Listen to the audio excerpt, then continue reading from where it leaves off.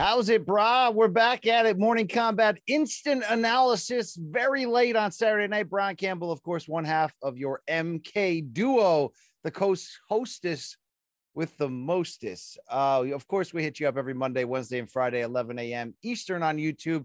This, of course, is IA edition.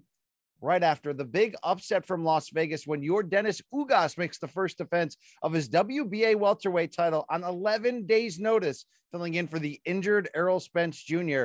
and sending 42-year-old Manny Pacquiao to unanimous decision defeat, 115-113, 116-112, and 116-112. Ugas, the biggest fight of his life, the biggest performance of his life.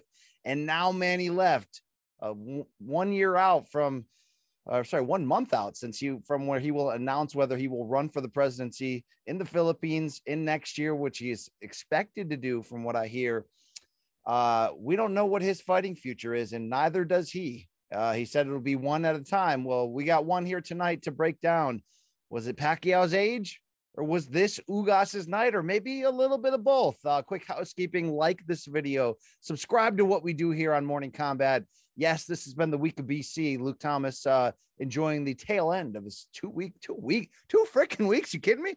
Vacation, but your boy BC had you covered this week with some friends, with some solo work. Going to do that right here, but the push to 100K, we want to see this MK rocket ship hit the mark. So please subscribe, tell your friends, spread it like an STD. Let's get into this fight.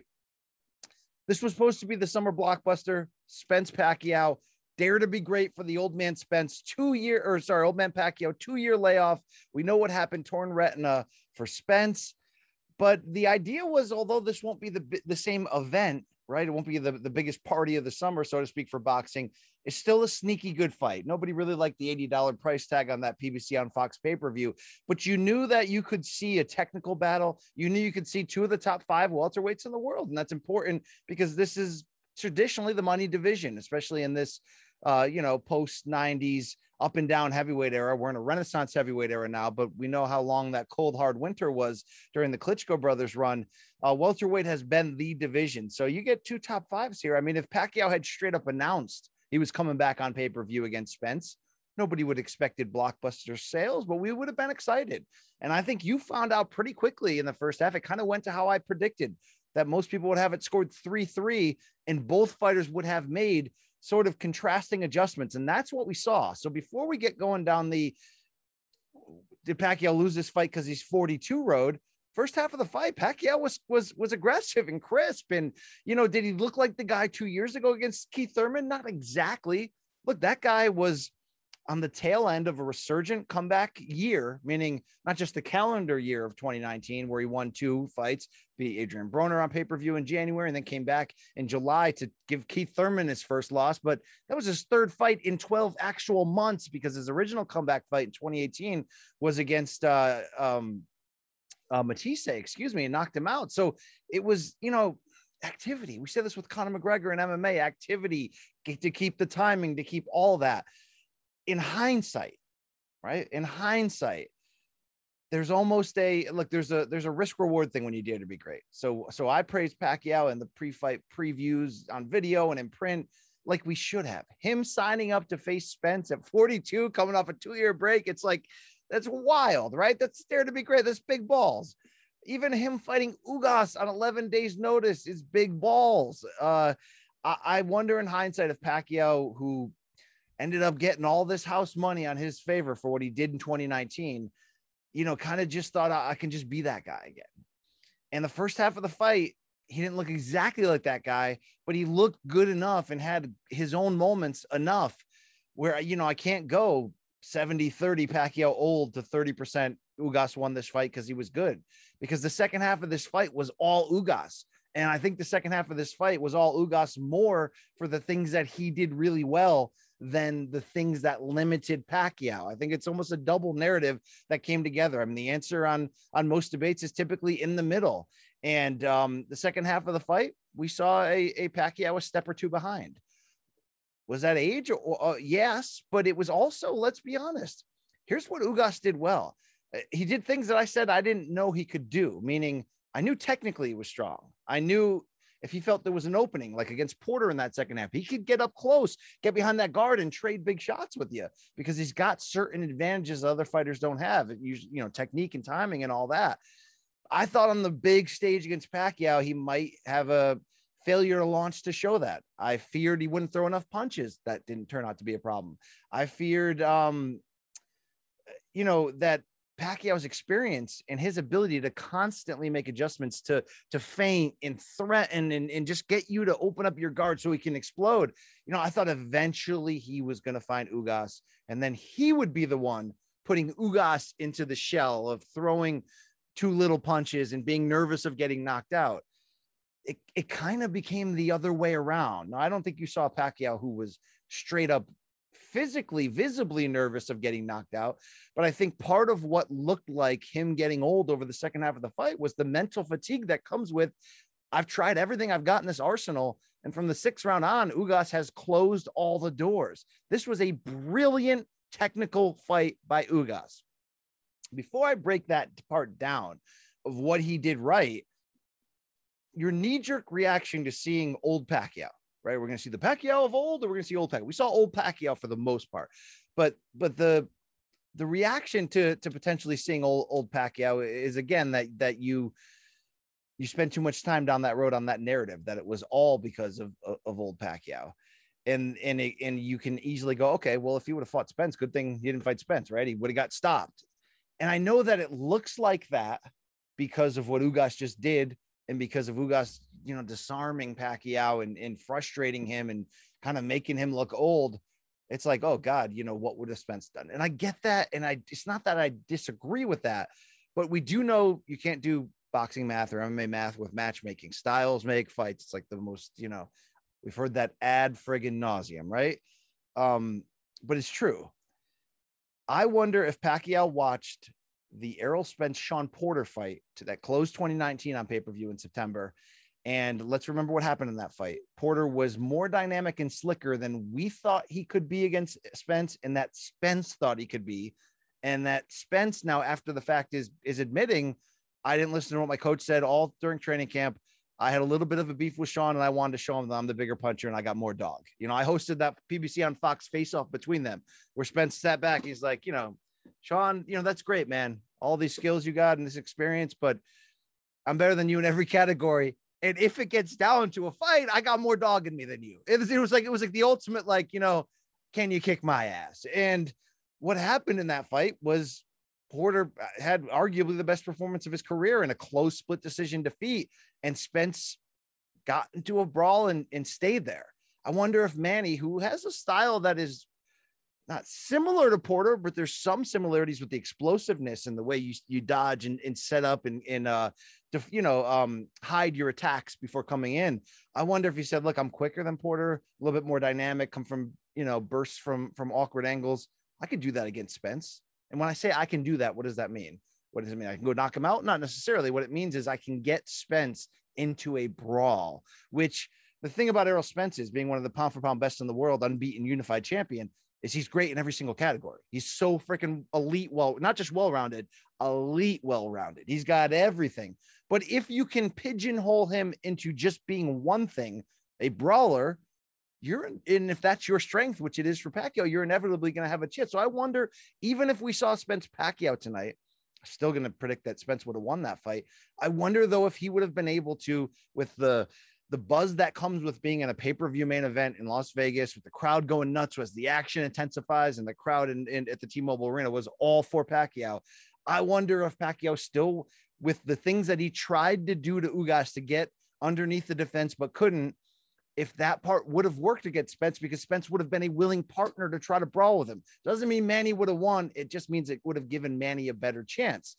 The risk reward thing on betting Ugas and backing him as an underdog is the same reason why we say, okay, new opponent, but still a tough matchup. The very best potential of Ugas was to go in there and do exactly what he just did. Play chess with Manny Pacquiao. Although I didn't think, again, that Ugas was going to be able to play chess from 2-3 feet away behind his high guard, and slow out the output of Pacquiao and make him have to play chess and just outslick him.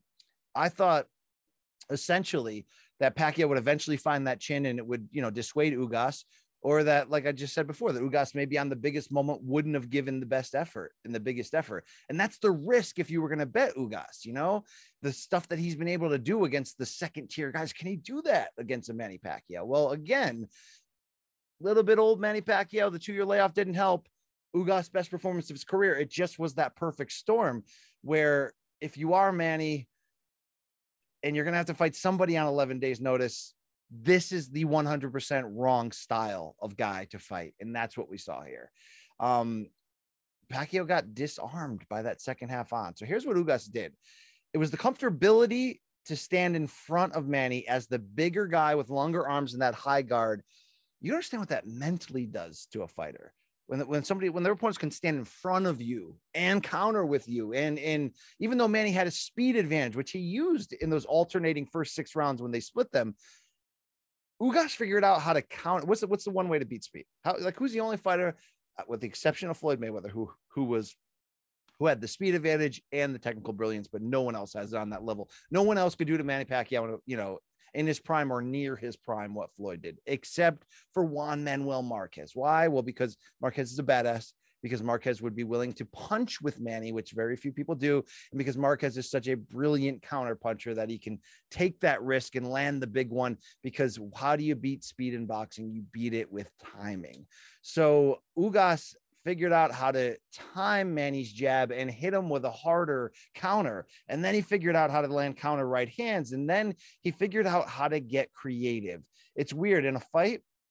Normally Manny's the quote unquote abstract painter who's going to come at you from such crazy angles and different that you're just sort of like, you know, go back and rewatch the Shane Mosley fight. He gets knocked down in round 3 and he's just like, yo, what is going on here? What am I fighting? You know, watch Ricky Hatton against him. Watch, you know, like just like what Oscar De La Hoya against Manny. You're like, I don't know where these punches are coming from.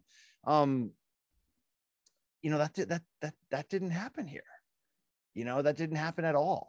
And it was Ugas's ability to counter right in front of him, to stand there where Manny wasn't able to fill the gaps and fill the holes, because the thing about Manny is, even though he's an aggressive fighter who looks for brawls, he's also incredibly smart. It's a great IQ, has great feints, can set things up. You know, he did that against Thurman. He did it beautifully against Thurman. And he also made Thurman want to be more of a boxer than a puncher, because again, of that power, that the same power that changed Mosley's mindset when he came in there. It didn't change Ugas's, because Ugas, you know, he's an amateur national champion out of the Cuban system. He's not afraid of any. He went to the Olympics, won a bronze medal. He's not afraid of anything. He defected. Like, that's not what he's about. He's an artist that can go out there and not throw enough punches like a lot of big time Cuban fighters do, and respect the defense sliding out of the way too much.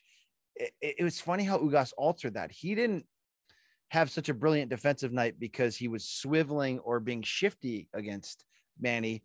He stood in the pocket against Manny, but was so responsible with his guard and still able to get off enough offensively that it was absolutely brilliant. And one of the reasons that he did that, and I know I was trying to circle it to it before and I hit a dead end, but I'm back. Okay. Is that Manny's normally the artist. That's what I'm trying to say. Manny's normally the guy throwing the more weird things that you don't see. It's hard to prepare for. It turned out Ugas did that to Manny in this fight. And he did it particularly with 2 punches, his right hand to the body, but his side arm shot to the body that can get disguised when he would throw it. It's almost looking like it's going to be like a rise or like a head punch, but it's sort of this sidearm one. It's like he's throwing a, you know, junk ball or something in baseball. And then the looping right hand he was using at times to counter, and other times he was using it as a lead. It's not easy to jab a southpaw from the orthodox position. Ugas did that.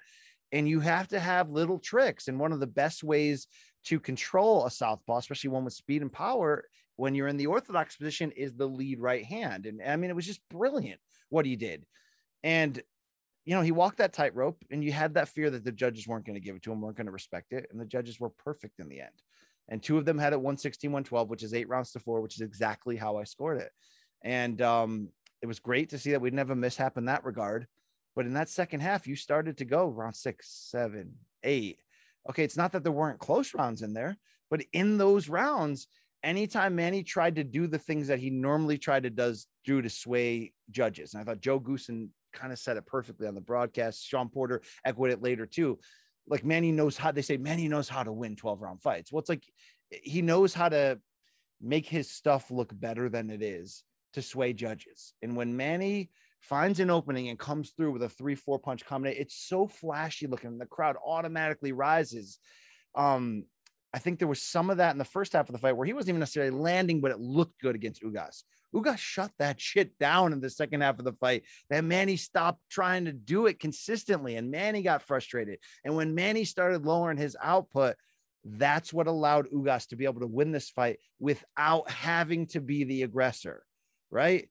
While his jab was good, if you try to be the aggressor against Manny Pacquiao, with him having the speed advantage and him being the more explosive, harder guy to figure out unorthodox style, you're typically going to get countered.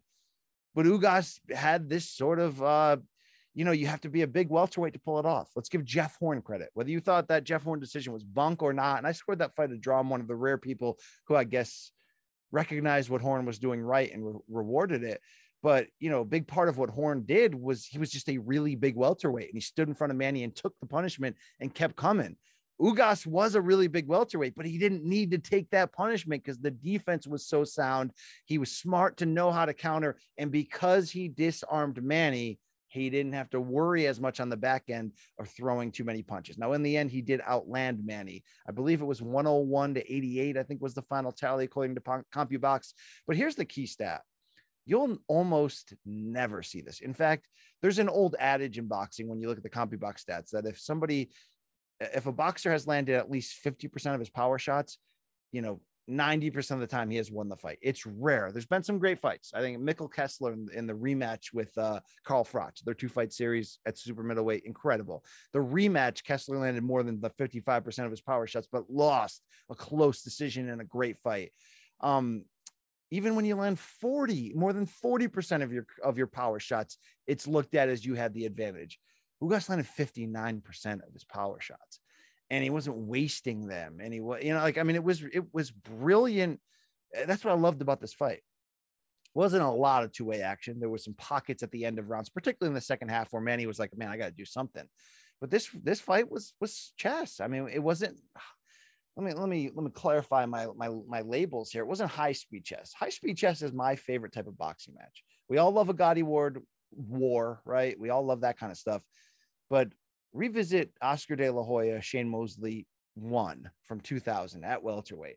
That's the best freaking example of high speed chess you can ever see, where it's not a brawl, but the pace is so high, the technique is so high. And because the technique and the pace are at such a high and perfection level, it becomes, a quasi action fight because of that. And there's ebbs and flows and changes of momentum. This wasn't high speed chess. It was like low speed chess. It was a good ass technical fight. And this is the problem with Ugas. If you get into a good ass technical fight with him and you're not landing the bigger shots, and you're having trouble, that's the fight he can win. So in hindsight, should Manny Pacquiao have given back to the sport once again, given back to the fans with great matchmaking, right? Fighting Spence here when he doesn't need to. He could have fought anybody, right? Could have fought a YouTuber, anybody. All right. Taking this fight on 11 days notice to keep the train on the tracks, to get his money.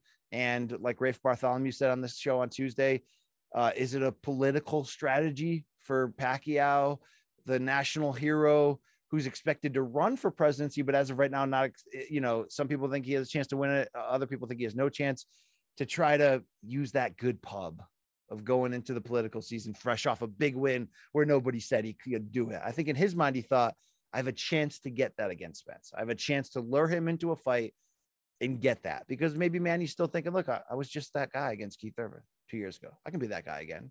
I don't doubt that Manny trains really hard between fights, plays basketball, boxes, unlike a lot of guys who just kind of take vacations. I know the modern day boxer doesn't get fat and smoke cigarettes and drink like our heroes in the 80s, and before that did between fights. But, I thought he was going to be able to, I'm sure he thought he was going to be able to bounce back physically in a better spot.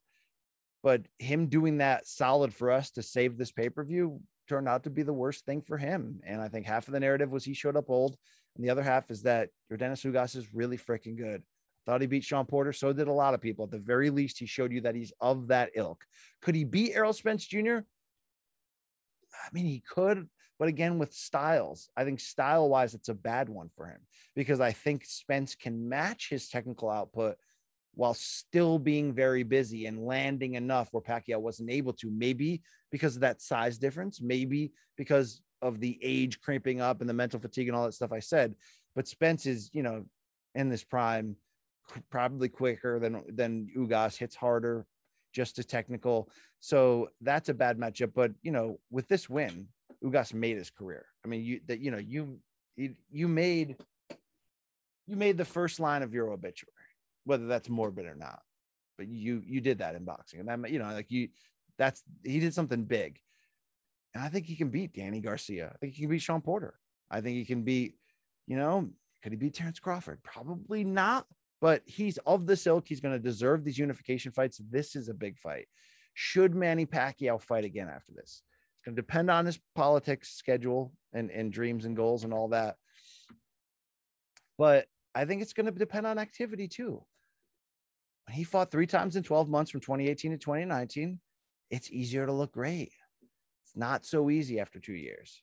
So would he if he wins the presidency, will he fight as president, as Freddie Roach said? Maybe that would be a big deal. But I think we will see Pacquiao again. His love of the game is too strong. I think he showed in the first half of this fight, at least, that he's still got it. And if he can refine it a little bit more, he's still a credible A-side commercially, but B-side critically against any fighter he wants to fight. Any elite welterweight, any elite lightweight that can move up, even if he wants to go easier. I know there was some talk he might want to fight Josh Taylor, who has the 4 titles at 140 pounds, or Mikey Garcia was a fight he was trying to make for a while, or Amir Khan, which, by the way, would be a Manny knockout. So that's probably the best. That's probably the best bit of matchmaking. Manny, if Manny still wants to fight, he should probably come back and knock out Amir Khan. And then you start to go, okay, which welterweight can I make a fight with? That'd be fun and it would sell, because Manny will still sell. He's still really fun to watch. The Manny that played it safe after the Marquez knockout loss in 2012, the guy against Brandon Rios and Chris Algieri, who, I mean, against Algieri, he knocked him down a million times, but still, that guy was more of a boxer. The time off he had after that Horn fight, in which Jeff Horn made Manny Pacquiao fight, made him have to brawl. I think it brought out the brawler again in Manny Pacquiao. And I think tonight, again, to circle back to that narrative, you just didn't have the juice, so to speak. Bad word here, right? Because we're all assuming everyone's on the juice, but he didn't have that extra juice in the tank to get it done. I think he can repair that with activity if he wants to, but I don't think he ever wins an elite fight again. I mean, but he's a 42-year-old welterweight who relies on speed and explosiveness. He's already just sprinkling on top of the great resume and legacy already with just extra bonus points. So it will be interesting, because a long time ago, I predicted that Manny loves this game too much and loves to fight, that you're not going to see him go out on a high note, and you're probably not going to see him want to go away when stuff starts to go bad, because think about when in the MMA, when Chuck Liddell was just getting knocked out for a few in a row. Like, in his mind, he's still got it. He's still that dude. I could still, that's what it's like for these guys. So Manny, I've always had that fear that he's just going to hang around and keep trying to, look at the end for Ali. It was like him just trying to make a fire out of something on a deserted island, right? Trying to rub anything together to try to find a spark within himself to get back, or at the end, it was just trying to find a spark of other people who would be willing to help him put on the big fights that he still thinks he can somehow win.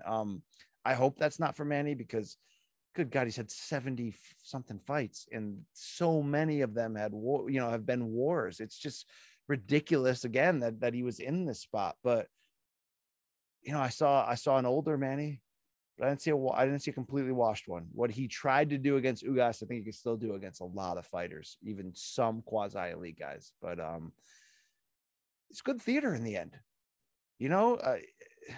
In the life cycle of combat sports, you do need the young to eat the old, right? That's the food chain. It's sad when it happens, particularly by knockout, by force, right? When it happens that way. But this was sort of a clean transaction in that way, where, okay, Manny's no longer this.